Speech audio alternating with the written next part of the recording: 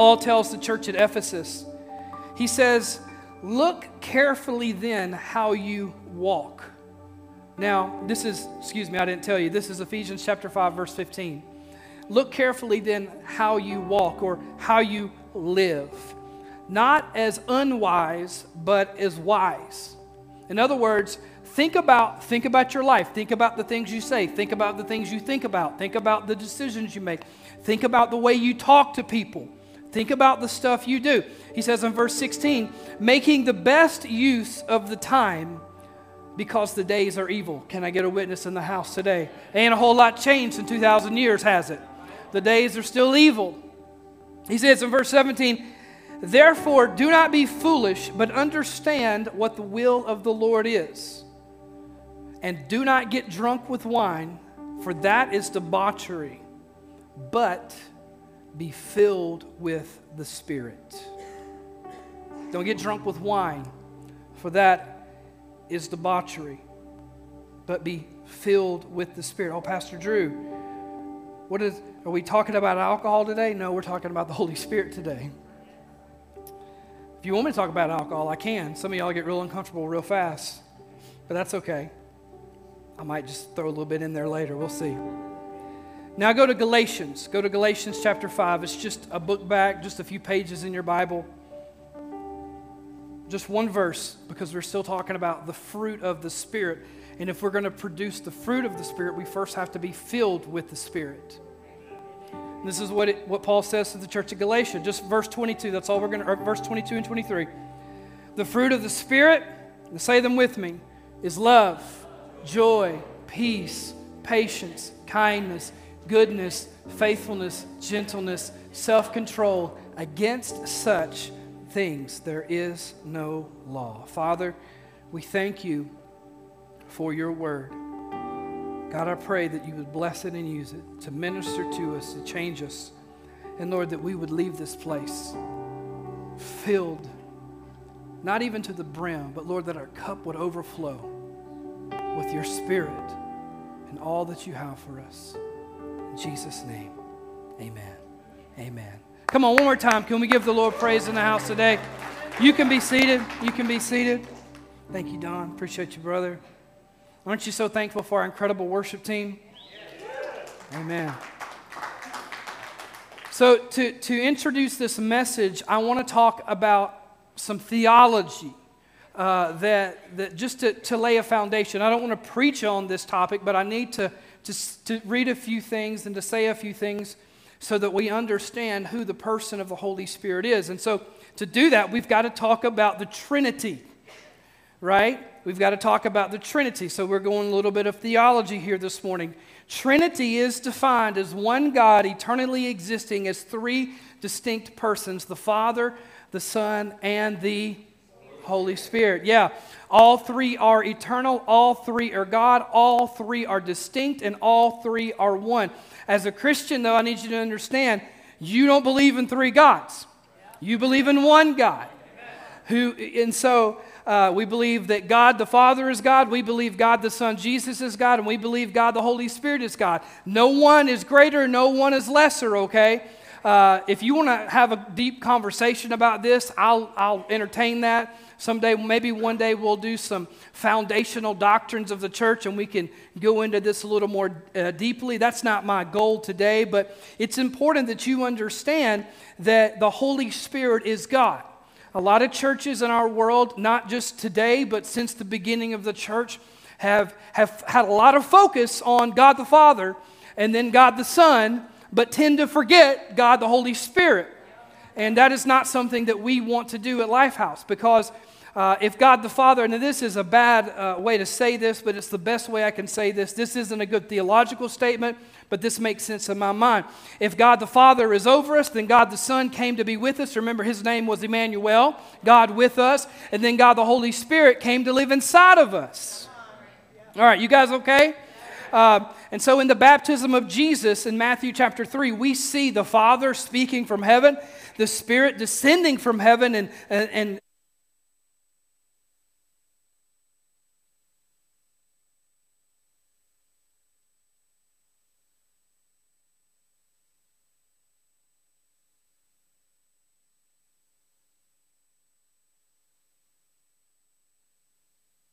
metaphors to explain the Trinity, because at the end of the day, we can explain the doctrine of the Trinity, but we can't explain the Trinity.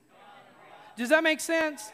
We can talk about the doctrine, but we can't explain or fully understand the Trinity. And again, like I want to tell you that my goal today is not to preach on the Trinity, but rather to help us embrace God the Holy Spirit, who desires to fill us, to live in us, and who wants to live through us. Raise your hand if you're okay this morning. All right. For the rest of you, hopefully you'll get on board here in a little bit. A few scriptures to help you understand this and to see this. Jesus says in John chapter 16, verse 5, he says, but now I am going to him. Who is him? The Father. Who sent me? Who is me? Jesus, right? And none of you asked me, where are you going? Because I have said these things to you. Sorrow has filled your heart. Jesus is telling the disciples, hey, I'm leaving. And sorrow is filling their heart. Verse 7, he says, nevertheless, I tell you, it is to your advantage that I go away. Isn't that crazy? I mean, like, can we just camp on that thought for just a moment? That Jesus is telling his disciples, me walking with you for 3.5 years has been great. And as badly as you want me to stay, because I love you, I'm going to leave you. Because you're going to be better off without me. Now, how many of you, using your rational, logical mind, would say, if you could choose between having what you have now, which is access to the Holy Spirit living in you, or Jesus walking with you everywhere you go all the time throughout the day, I think most of us in our rational, logical mind would say, give me Jesus, right? Give me Jesus. But Jesus is telling his disciples, it is to your advantage that I go away, because if I don't go away, the helper, who's the helper? The Holy Spirit. He will not come to you. But if I go, I'm going to send him. He says in John 14, we go back a couple of chapters, he says, in verse 16, he says, I will ask the Father, and he will give you another helper. Who's the helper? To be with you forever. And man, don't get me started on this, but I love these people. They are brothers and sisters in Christ, but man, they are so wrong about this, who believe that when the apostles died, apparently the Holy Spirit did too.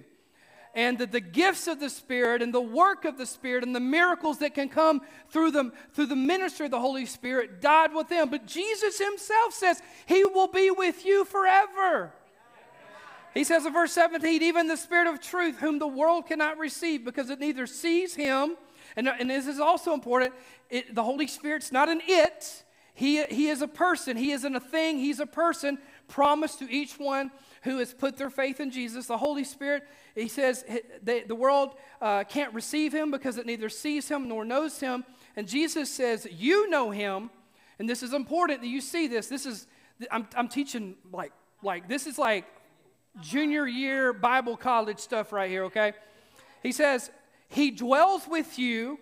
How does he dwell with him? Well, you've got to do that. You've got to go all the way back to Matthew chapter 3 when Jesus is coming up out of the water and the Holy Spirit in the form of a dove. It wasn't a dove. Understand that.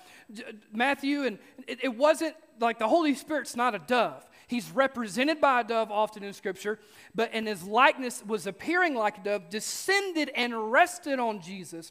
And unlike so many people in the Old Testament past, where the Holy Spirit would descend on someone, but then leave them, like he did King Saul is a great example. With Jesus, the Holy Spirit descended and made his home in his life. Now, if you want to go, if you really want me to blow your mind, let me tell you this. It's something that you need to understand is when we read all the stuff that Jesus did, it is tempting for us to assume that Jesus did all that Jesus did as the Son of God. But we know, according to many places in the Scripture, not least of which would be what Paul said in Philippians chapter 2, that Jesus gave up his divinity. I could unpack this, and it's hard to wrap our minds around this, but he made himself in the form of a man, taking on humanity. So it's important that you understand that all that Jesus did, he did not do as the Son of God. Now, I know to some of you, this may seem heretical, but you go read your Bible and you come back to me and we'll argue it out, okay? And I'll win because I know that I'm right. Jesus did all that he did, not as the Son of God, but as a man fully filled with the Spirit of God. That's why when we see shirts and bracelets that say, what would Jesus do? We can do what Jesus did because the same Spirit Come on, Paul says, who raised Christ Jesus from the dead lives in you. All right. And so, okay, all right. I want to teach this. All right. So when Jesus says he dwells with you now, he's referring to the fact that he has received the Holy Spirit. And he will soon be in you.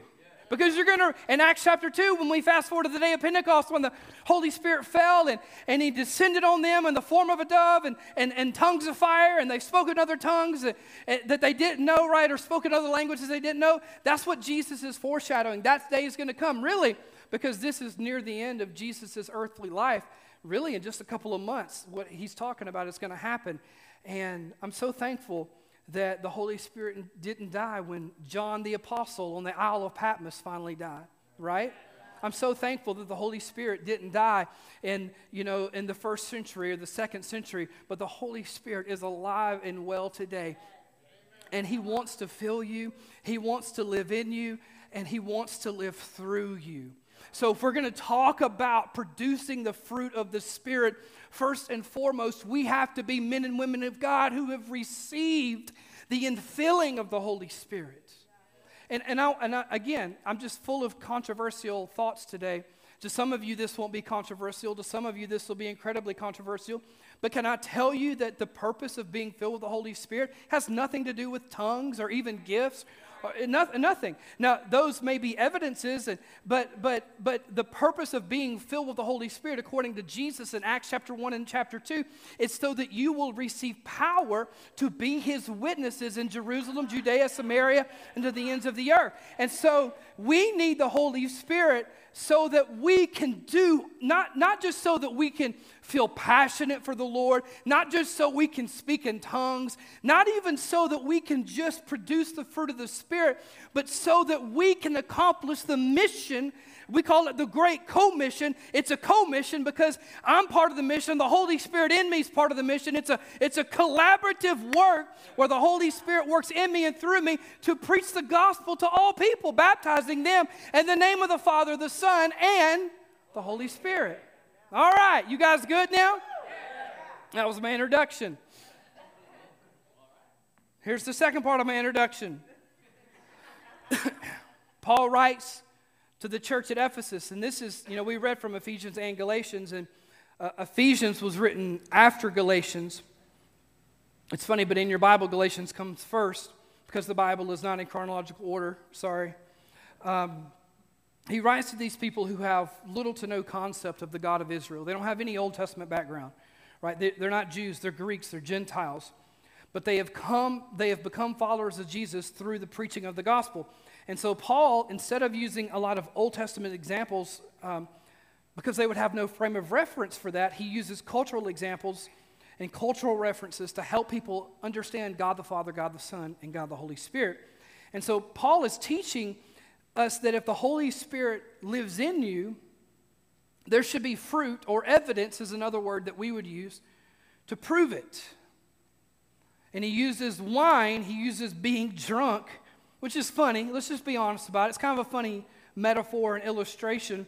But he uses that to describe comparatively what it is like to be filled with the Holy Spirit. So why does he use that? For one, it's actually a great example. But for two, he knows that the Ephesians are a bunch of drunk heathens, and he knows they'll get it. Right? He knows they'll understand this. And so you don't have to raise your hand, but you can if you want to. But like, anybody in the room been drunk before? Yeah. Hold on, I got to clear my throat. That made me laugh. Okay. Some of y'all are like, yeah, feeling it right now, Pastor Drew. You thought this was coffee. But Shakai, can I see that right there? Is that a Stanley cup? That's a knockoff. Yeah, good deal. What's in here? Water. Sure. I'm not going to drink out of it. Oh, so I can drink out of it? I'm not going to. I love you, but I don't drink after people, okay? My wife knows that. My kids will be in the truck together, and I'll have a bottle of water, and they'll say, I'm so thirsty. I'm like, too bad. Too bad. I saw where you put that mouth. And anyway, so this Stanley Cup knockoff, Mayhem. We'll go with Mayhem. That's not what it says. I promise I'm going somewhere with this. If this was filled with, I mean, it might be actually vodka. I mean, it's a clear liquid. If this was filled with vodka, if it was filled with wine, if it was filled with whiskey, Zima, maybe not Zima, wouldn't work. Probably wouldn't need a little more than that. Some of y'all know what I'm talking about. Some of y'all need to go back to the 90s. If I drank every bit of this, if I drank every drop of this, how many of you understand that if this was an alcoholic beverage and I drank all of it, especially since it's been a long, long time since I've had any alcohol, if I were to drink all of it, that it would change my behavior? Right? Some of y'all would like to see that, right? Yeah. Did you hear the joke about, never mind. There would be evidence of inebriation, right? It would change the way I think, right? It would change the way I talk. I mean, like, my speech would probably begin to slur. I might say some words that I wouldn't normally say, at least not on purpose, right? It would change the way I walk. Like, you know, my steps would become a little more calculated. Those steps would look very different if I tried to walk down them. And I'm kind of hamming this up, having a little fun with it, and I hope you're okay with that. I'm not trying to be disrespectful in any way. But this is the illustration Paul is using in Ephesians chapter 5, verse 18.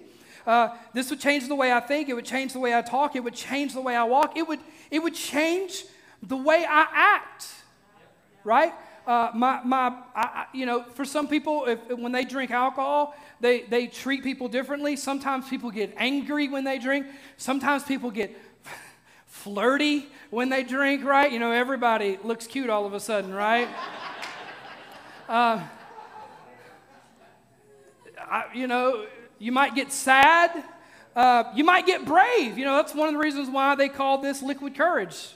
This being the illustration. Here you go, Shekiah. Thank you very much for loaning me your whatever that is. Water. Water. And so this is why Paul says, go back to Ephesians 5, verse 18. He says, don't get drunk with wine, for that is debauchery, but be filled with the Spirit. The New Living Translation says, don't get drunk with wine because, and I love it, because of how clear it is, because that will ruin your life. And if you've lived with, grown up with, or have ever dealt with alcoholism, you know that's true.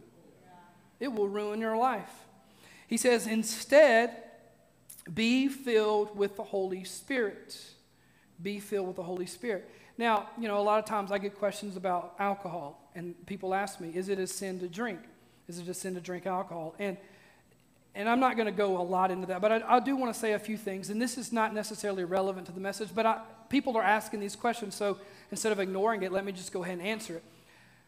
First of all, the alcohol that we have today versus the alcohol they had then is very different. You need to understand that. Culturally, it's very different. The alcohol content in an average alcoholic beverage today is 5 to 10 times greater than it would have been then. You had babies growing up drinking wine all the time, right? So there was a tolerance built up there. The alcoholic content was much less. And so, but is it a sin to drink alcohol? I can't find it anywhere in the Bible where it says it is sinful to drink alcohol. But, everybody say but. I'll tell you this. I've never seen anything good come out of it. I've seen it destroy people's lives. If you're a Christian and you drink and you're around another Christian who came from an alcoholic past and they see you drinking, you're opening up the door for your brother to fall into sin. That's what Paul says. Come on, I'm preaching so good right now. Yeah, I know some of y'all don't like this because you're convicted, but that ain't my fault. That's your fault. And I'll say this. Just because something isn't sin doesn't mean it's smart. Paul says it like this. He says, everything's lawful for me, but not everything's beneficial. And I'm just going to leave it at that. That's between you and the Lord. But I'm just, I'm the pastor, so sometimes I get to say things that I want to say, even if it's not part of the sermon. All right. You guys good? And if you disagree with that, listen, we ain't going to fight over it. I don't care. You do you. I'm going to do me. And my crown will have more jewels in it than yours. That's just all there is to it. The Bible is very clear, though, that if you cause your brother to sin, that's a big deal. So be careful. All right, if the evidence of intoxication is that it changes the way you think, the way you talk, the way you walk, and the way you act, then according to Paul, the evidence or the fruit of being filled with the Holy Spirit, come on, this is just logical, it should change the way you think, the way you talk, the way you walk, and the way you act, right? So real quick, 4 thoughts for you this morning. Being filled, number 1, being filled with the Holy Spirit changes the way you think. Being filled with the Holy Spirit changes the way you think. What you are full of, I laugh because you're full of it. That's what comes to my mind when I say that. What you are full of determines how you think. So if you are full of alcohol, it will distort your thinking. But we can take that some steps further because, again, the crux of this in Ephesians chapter 5 isn't really about alcohol, right? So let's go a step further. If you are full of anger, it will distort the way you think. If you are full of shame, it will distort the way you think. If you are full of regret, it will distort the way you think. If you are full of lust, it will distort the way you think, right? But if you are full of the Holy Spirit, according to Paul in 1 Corinthians 2:16, you have been given the mind of Christ. So you have access to an insider's view of God's will, God's plan, and God's purposes. Come on, that's a big deal, right?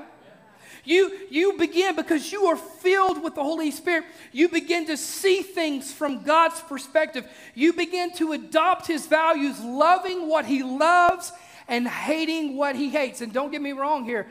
Don't mishear me. God does hate some stuff. God hates some things. He doesn't hate people, but He hates some of the things that people do, and He hates some of the things that have been done to people. When you were given the mind of Christ, when you were filled with the Holy Spirit and your thinking begins to change, you grow every day in your understanding of His holiness, His goodness, and likewise you grow in your understanding of how desperately you need His grace and His mercy. And you begin to realize that even the good things about you, they're not a product of your goodness. They're a product of His goodness. Because God has been good to you, because God has been gracious to you, which promotes a heart of gratitude and thankfulness towards your Father. And it means that we then take on Jesus' attitude of humility, servanthood, selflessness that chooses to put others before self. Because we have been filled with the Holy Spirit. Now, I want to stop right there. This just occurred to me. We all have a measure of the Holy Spirit. But I really believe from my reading and studying of Scripture that there is a difference between having received the Holy Spirit, which draws us to salvation, and being filled with the Spirit. Okay, you good? So being filled with the Holy Spirit changes the way I think. Being filled with the Holy Spirit changes the way I talk, changes the way you talk. When you're full of alcohol, listen, if you haven't been drunk, you've probably been around somebody at some point who has, or you've seen someone on TV. When my kids were younger, we would watch Andy Griffith together a lot. Come on, can I get a witness in the house today? And on one episode, and Olivia was probably 3 or 4 years old at the time, and Chris is laughing because she knows the story I'm about to tell. In one episode, Otis walks in. And if you don't know who Otis is, he's the town drunk in Mayberry, right? He's always brewing up some moonshine somewhere in the hills of North Carolina. And Otis walks into the jail, and he's got to get rid of his moonshine, so he pours it in the water cooler. And guess who walks by and starts getting something to drink out of the water cooler? None other than Barney Fife, right? And Barney begins to drink that water. He's so thirsty, and then he starts acting a little weird, right? He starts talking a little strange, and he starts walking a little strange. And Olivia looks at me, and she says, "Daddy, I don't know what Otis put in that water cooler, but it's making Barney act really funny right now." And I said, "We'll just leave it at that, okay?" But when you are full of alcohol, your speech will reflect it. Hey, but come on, we can take this even further, right? When you're full of anger. Listen, there's a lot of angry Christians right now, okay? Angry at the government, angry at their neighbor, angry at someone with a Democrat sticker on the back of their car. Come on, angry at the Florida Gators right now. Yeah. I'm sorry, guys. I told you bring your gun today if you're going to come wearing that shirt. And when you are filled with anger, it distorts your thinking. When you're filled with unforgiveness. Oh, you don't know what they did to me. I don't know what they did to you, but I know what Jesus on the cross did for you, and he did for them. When you're filled with pride, your speech will reflect it. But when you are filled with the Spirit, your speech will also reflect it then. The way you talk to, and, hear me, the way you talk about people begins to change. Yeah, those conversations you've been having, those text messages you've been sharing, when you're talking to somebody but you're using somebody else's name, let me tell you something right now. The Holy Spirit's not okay with that. You want the Holy Spirit to rest on your life? We're going to talk about this in just a second. You be mindful of how you talk about the people that Jesus died for. Okay. When you're filled with the Spirit, your speech reflects it. The people that you would formerly criticize, you begin to encourage. The people that you would normally gossip about, you begin to defend and pray for. And I don't mean pray for like, oh, I got a prayer request. It's a juicy one. No. I mean you actually pray for them. Where you would have formerly complained, you begin to praise and you begin to worship. And here's where Paul says, go back to Ephesians chapter 4. He says, be angry and do not sin. Come on, I love that. I can get angry easy. Not sinning when I'm angry is the hard part, right? He says, don't let the sun go down on your anger. In other words, you need to get it resolved. That doesn't mean keep your wife up all night till y'all figure it out. Or your husband up all night till you figure it out. He says, and give no opportunity to the devil. In other words, what he's saying is like all these things are footholds for the devil to step in. And you ever hold a door open and you just do it with your foot? When you allow anger to control you and the rest of these things that we're about to read, when you allow yourself to be filled with him, that's like holding that door open, allowing the devil to hold that door open. He may only have a toe in, but if you continue down this road, he's going to get an elbow in and he's going to get a shoulder in. And before you know it, you will be filled with something that you did not see coming, my friend. He says, don't give the devil no opportunity. He says, let the thief no longer steal, but rather let him labor. In other words, stop depending on everybody else to take care of you and go to work, son. Yeah. Right? Get a job. Do something for yourself. He says, let the thief no longer steal. Let him get a job, do an honest work with his hands so that he may have something to share with anyone in need. Let no corrupting talk come out of your mouths. But only, everybody say, but only. You know what that means? That means only such as is good for building up as fits the occasion, that it may give grace to those who hear. And do not grieve, because he can be grieved, the Holy Spirit of God, by whom you were sealed for the day of redemption. Let all bitterness and wrath and anger and clamor and slander be put away from you, along with all malice. Be kind to one another, tender-hearted, forgiving one another, as God in Christ forgave you. Amen. Listen, when you get filled with the Holy Spirit, he changes the way you think. He changes the way you talk. And number 3, being filled with the Holy Spirit changes the way you walk.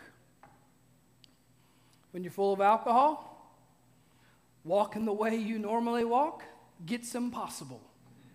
When I was in high school, the sheriff and several people from the sheriff's department came to our school. We had an assembly on the football field, and there was cones out there and golf carts in the football field. And I was excited. This is way better than calculus. And they were putting these goggles on us. Anybody ever know what I'm talking about? The drunk goggles, right? And we'd get in these golf carts, and with these drunk goggles, we'd have to drive through this obstacle course on the field. And to be real with you, I figured I had a lot of experience with that, so I didn't think it would be that hard. It was a little tougher than I imagined, though. I knocked several cones over. But when you were full of alcohol, you will not normally be able to do the things that you would normally be able to do. When you are full of the Holy Spirit, though, let me tell you this, walk in the way that you would have walked formerly, in your own power, in your flesh, in your own way, it becomes impossible as well. the Holy Spirit makes you sober-minded. And that's not necessarily a reference to alcohol or not. What that means, he helps you to see clearly. Because so many times our thinking is clouded by emotions that are good in the right context. But when they cloud our thinking, they distort what we're seeing. They make us think things that aren't real about people. You ever text somebody and they don't respond for 2 days? And you're thinking, they hate me. They've whatever. And then you know, your mind begins to just have this tailspin of thoughts about what have you done? What have you said? What did they hear? You know, you were talking to so-and-so about them. Did they tell them what you said about them? Only for them to get back from the hike that they were on where they had no cell phone reception and text you like, hey, sorry I missed you 3 days later, right? Yeah. But the Holy Spirit helps you to be sober-minded, to think clearly. He leads your steps. Now, we're not talking about the physical steps here, but how many of you want to live in God's will for your life? Yeah. You know the best way to do that is to stop asking God, what's your will for my life? And instead to be filled with the Holy Spirit and then do whatever he puts in front of you. That's the best way to live in God's will for your life. He'll take you places you never thought you'd go. Things that used to appeal to you will start to lose their taste. Because now you have an appetite for the things of God like you've never had before because you were filled with the Holy Spirit. So being filled with the Holy Spirit changes the way you think. It changes the way you talk. It changes the way you walk. And lastly, being filled, number 4, with the Holy Spirit changes the way you act. Changes the way you act. When someone, I hope this is okay, we're talking about this. It's funny, but it's true. When someone gets drunk, how many of you know their behavior changes, right? You know, there's a guy, he's 5'1", 110 pounds, all of a sudden thinks that he can beat up Max, right? You think you could take him? What? He's small and scrappy. You don't know, right? I don't know. Depends on how much he's had, right? It wouldn't take much. Never mind. You know, a guy who is normally nice and friendly becomes angry and bitter, right? A happily married man, listen, you know I'm telling the truth. A happily married woman starts getting flirty with everybody with a face, right? A happy person who's typically joy-filled, they begin to get sad and sappy, right? Their behavior changes because of what they're filled with. But when you get filled with God's Holy Spirit, when you get filled, your behavior changes. And instead of picking fights with Max, you start picking fights with the devil, right? You know, you begin to have a confidence about you that's not rooted in who you are, but rooted in the one who lives in you and who desires to live through you. You'll quit some stuff. Anybody ever been there? And I don't even just mean sin stuff, but I just mean anything that grieves the Spirit. Things that, you know, Don was talking Wednesday about country music. I don't know what you got against George Strait, but... No, he was talking about when he listens to country music. I hope it's okay to say this. It took him back to a place that he knows he doesn't need to be mentally, right? Can I just tell you, the night that I got saved, now listen, my sanctification process was a long time in the making. And 20-something years later, it's still getting made, right? But that night, after I became a Christian, I got in my truck, I turned it on, and my music started to play. And I've told this many times, so forgive me for the repetition. And I knew immediately, this does not agree with what God has just done in me. Dr. Dre and Dr. Jesus don't seem to have a lot in common right now. And so I wasn't even in a youth group. I went home and took my CD binder and started busting every one of them I had and threw them away. And even to this day, now listen, again, I'm not trying to put this on you, so you just, this isn't about you, this is about me right here. I don't listen to secular music to this day, at least not in any great content. My wife can testify to it. Like, you get in my truck, I'm listening to Air One, a Spotify playlist, or a podcast, or a book. That's all I listen to. People come up to me today, and they're like, hey, did you listen to that new song by Taylor Swift? I couldn't tell you Taylor Swift's song if I heard it right now. Like, I don't know. I know who she is. I see her in commercials. That's all I know. And the reason why I don't listen to it is because I love music. And it gets stuck in my head. And if there's going to be anything living inside my brain, living inside my mind, I want it to give glory to the Lord. That's my conviction. That's what, it's not sin, but immediately it was the very first thing in my life. I'm talking about, listen, I live less than a quarter of a mile away from the church I got saved in. By the time I got to the house, I knew this stuff ain't for me anymore. So you get filled, you'll quit some stuff, but you'll also start some stuff. You'll get hungry for His presence. You'll get hungry for His word. Listen, you get good and filled with the Holy Spirit. Waking up to come to the early service doesn't seem like such a chore anymore. Come on, y'all start getting here on time. You get filled with the Holy Spirit. It won't. You'll be here 25 minutes before church starts instead of 25 minutes after church starts, right? The altar better be full today. I'm just saying. I hope y'all know I'm having fun right now. I'm not trying to be rude. I'm just having fun with it. You'll start getting hungry for His word. You'll get hungry for His presence. You'll look forward to worship. Listen, sharing your faith. Because remember, what was the primary purpose of Jesus sending the Spirit according to what He said in Acts? So that you would have power to be my witnesses. And so suddenly, when you receive the fullness of the Holy Spirit, when you are filled with the Holy Spirit, sharing your faith, it goes from being intimidating to joyful. It goes from being, now listen, I'm not telling you won't feel that tinge of insecurity when you start having that conversation. But as you begin to talk, you realize that there's something living inside of you that's doing the real work right here. And that is the ministry, that is the power, that is the person of the Holy Spirit talking through you. Now, yeah, it's your mouth talking, it's your words talking, but you'll start to share your faith. And listen, you'll still mess up. Come on, anybody know that? You'll get filled, you'll still mess up, you'll still drop the ball, you'll still trip up.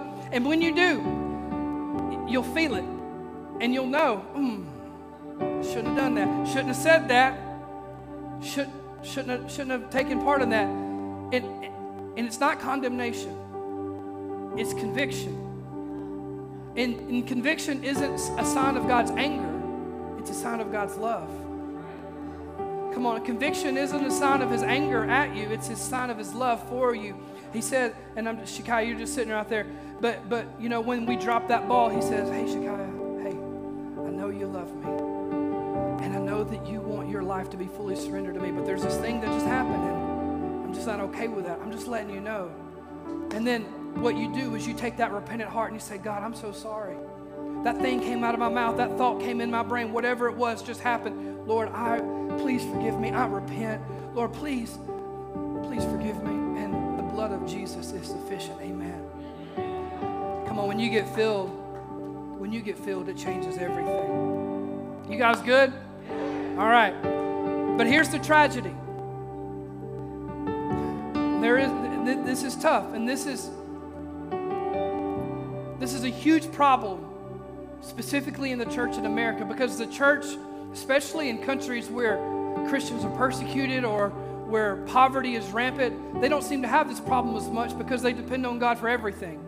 But we don't have to, because we have Advil and microwaves, and I'm just trying to think of crazy stuff. Two most important things in my life right there, besides my wife and kids, huh? The tragedy for too many believers today is that God says be filled, but so many of us are just content with the sip.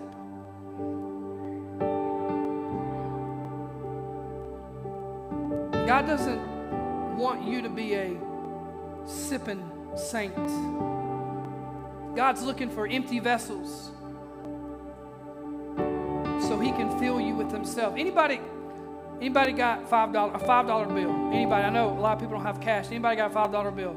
Come on. You got here. How much you got? I saw some ones. $3. It's even better. Hey, wait, I need a credit card. I know I need a credit card now. I got $3. Thank you, though. Give me that. What's the PIN number? Don't tell me. Thank you, guys. Appreciate y'all. Hey, it's been great having you at LifeHouse today. No. This is great. How many of you remember going to the gas? Some of y'all doing this today too. Sorry. You go to the gas station and you can't swipe the card. You have to go inside. I mean, good Lord, who's got time for that anymore, right? You have to go inside and you're getting the change, in between the seats, right? You're looking under, you're looking all around. You've been hearing a rattle, and there's a quarter somewhere in there. You just can't find it. And you walk into the cashier and you say, "Here, I got $3. I won't buy you a gallon of gas right now, will it?" Oh my gosh, JT, you're struggling. I remember when $3 would buy me 3.5 gallons of gas, right? Anyway, here. Now, you go out to the pump and you barely get the trigger pulled and it click, right? And you're done. Now, JT does this. He's got some, but he ain't got a lot, right? But a lot of us, we act like this is all we have. And so that's all we can get. But Jesus, he came to earth and he swiped a card and he said, "Fill it up." Come on. He said, "You just let it run." And the only thing that limits your ability to receive all that God wants to give you is not the bill. It's not your funds, because Jesus is the one with, what's the limit on? I'm just kidding. Yeah. Jesus, this debit card, I don't know. Jesus, there ain't no limit on his card, right?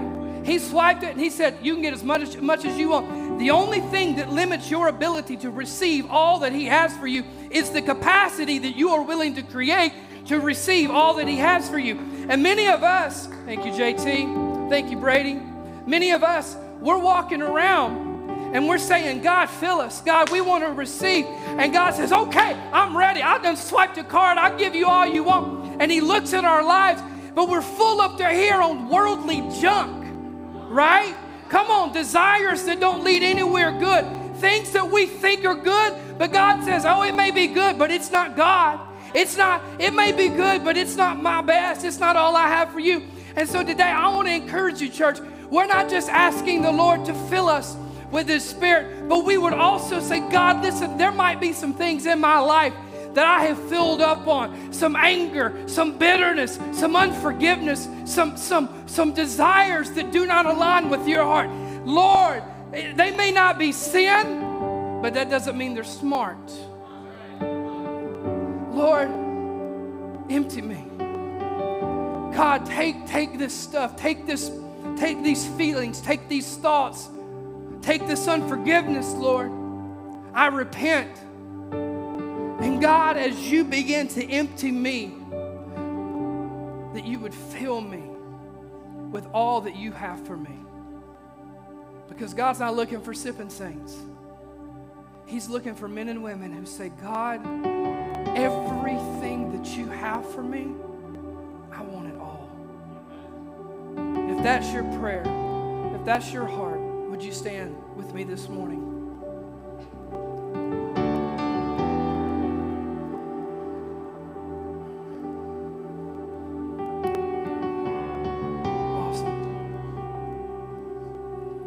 Here's what I want you to do. We're gonna have an altar call this morning. We got a little bit of time. If today your prayer, if your heart is that God would fill you, not just give you a drop, but that God would fill you with his Spirit, that whatever's in you, that he would help you to see it and to empty yourself of it so that there would be capacity to receive all that he has. If that's your prayer, in just a moment, I'm going to ask you to come to the altar and gather around, and we're going to pray together. We're going to receive together. But here's what I don't normally do this. I want to give you some instructions. So a lot of times what I see when people come to the altar, they just come to the altar like this. And I'm not making fun. I'm not saying, because I know you don't know what to do because we didn't tell you. In best case scenario, a lot of times people come to the altar just like this. And their mouth is shut. They're not seeking the Lord. I want to encourage you as you come to the altar today that you would come to him with a posture to receive, and that you see, I can't pray the prayer that gets you filled. You need to hear that. Nobody in this room can pray the prayer that gets you what God wants to have for you. You've got to pray it.